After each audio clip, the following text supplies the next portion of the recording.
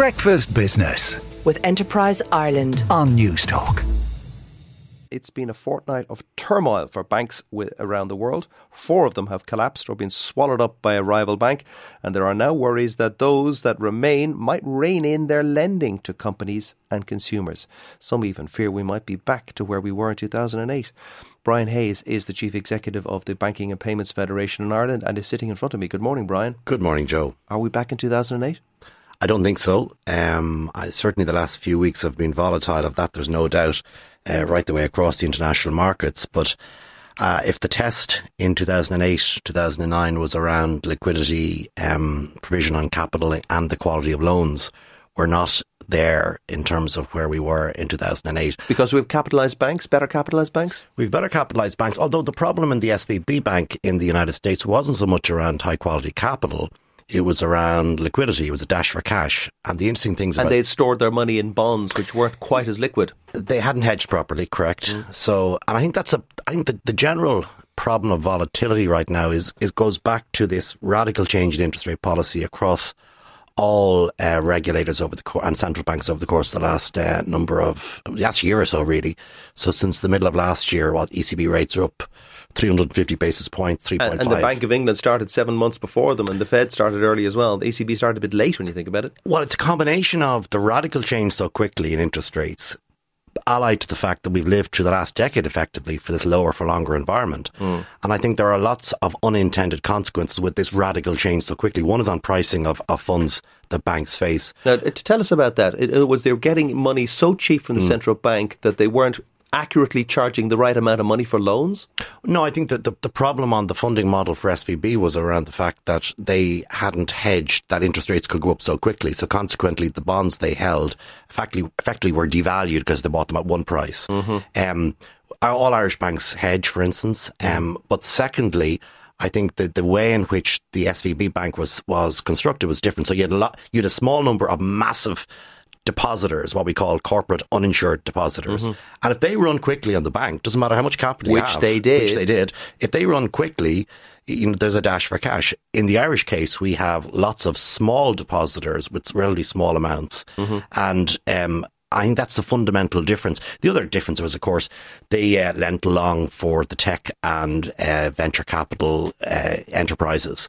And, of course, given the real collapse in value in the tech stocks we've seen in recent years, that was a problem there. So that was in the United States. The other thing I'll say about the United States is, like, if I have 30 billion of assets on a European balance sheet, I'm immediately what we call an SSM regulated bank. I'm one of the top tier banks. In other words, you're a high risk bank. It takes you 250 billion in the United States to be a top tier bank. So the level of assets on your balance sheets is different. And I think the other reason is that, if you look at a lot of the European banks, including the Irish banks, their model is a much more simpler model. I mean, the Irish banks 15 years ago were more complicated in the sense they had arms all over Europe and the United States. Their real base now is Britain and Ireland. I suppose AIB Bank of Ireland are very significant subsidiaries in the UK, but their market is here in Ireland. So in a sense, they're closer to their market. They know the assets, they know their portfolios, and they know the economy. They're closer to their business customers, to their retail customers. And they've just lost 2 competitors, which means there's less competition out there for their customers.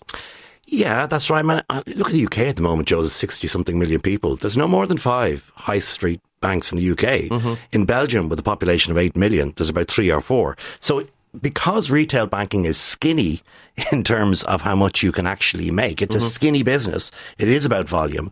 What we're seeing across Europe is this consolidation of banks. And let's be frank, the ECB want fewer banks. They want bigger banks. But consumers need more choice, don't they? I mean, the ECB may want one thing, but is that good for consumers and for companies? I think the competition and choice piece is going to come across products more so than banks. So take mortgages, for instance. We have AIB, Bank of Ireland, Permanent TSB as our pillar banks. But we also have non-bank lenders, Avant, Finance Ireland, Dillos. We also have Haven, EBS. And I've given you seven or eight there. But only three of them are really competitive since interest rates have gone up, because interest rates benefit those banks that can take in deposits, whereas the non-bank people, they're struggling. Well, interest rates have gone up everywhere because the ECB rate is putting them up. Yes, you are right in saying that the funding model of the non-bank lenders is different to the pillar banks, because pillar banks rely on deposits, and that's another big difference between now and 15 years ago. So the great majority of Irish loan books now are originated from deposits, whereas 15 years ago it was a combination of wholesale rate securitization and other vehicles. So there is a big difference. But having said all of that, what's happening in Europe right now, the consolidation agenda, is really directed from the ECB. They want fewer banks and they want better regulated banks. And what we've seen across the SSM system is that the supervisory arm of regulation in banks across Europe is so much vastly different than it was 15 years ago.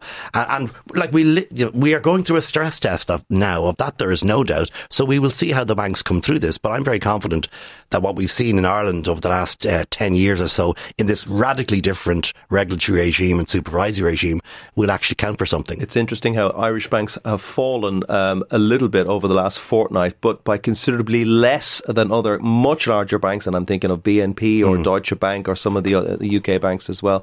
Can I move you talk about consumer competition? Revolut seems to be stealing a lot of business from the traditional banks, and it's because younger people basically say, I can deal with Revolut, I can handle them, they're user friendly, whereas the Irish traditional banks don't come across as user friendly. Well, firstly, Revolut are members of BPFI as well, and we welcome them as new members. And I think that's really important, that all of the players in the sector, be they traditional banks, digital banks, fintech-related banks, would be part of our organisation, because we do need competition. And we also have to make sure that new players who come into the pitch, who offer so much in terms of customer experience, can also play in the same market.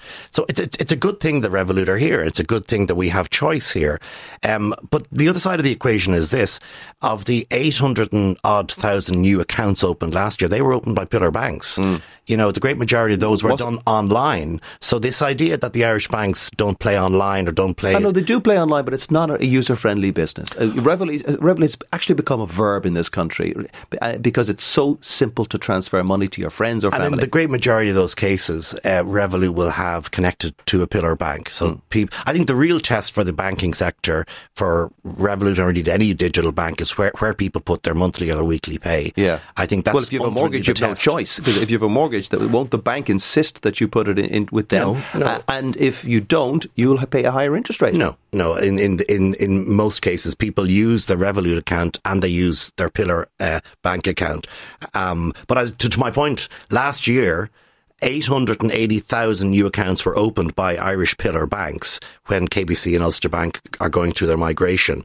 There was over 800,000 accounts closed in terms of Ulster and KBC. That all happened across the pillar bank sector. There was less than 100 complaints around that movement of 1.8 million from the FSPO's report last week. Now, that says something about efficiency. Yeah. Well, it says something about online banking. It says something about branch banking and call centre banking, that the Irish pillar banks are able to the task that was a very confronting task last year, can do the job. Brian, thank you so much. We could talk for another half hour, I'm sure, but we haven't lasted the time. Brian Hayes there, the Chief Executive of the Banking and Payments Federation Ireland. Breakfast Business with Enterprise Ireland on News Talk.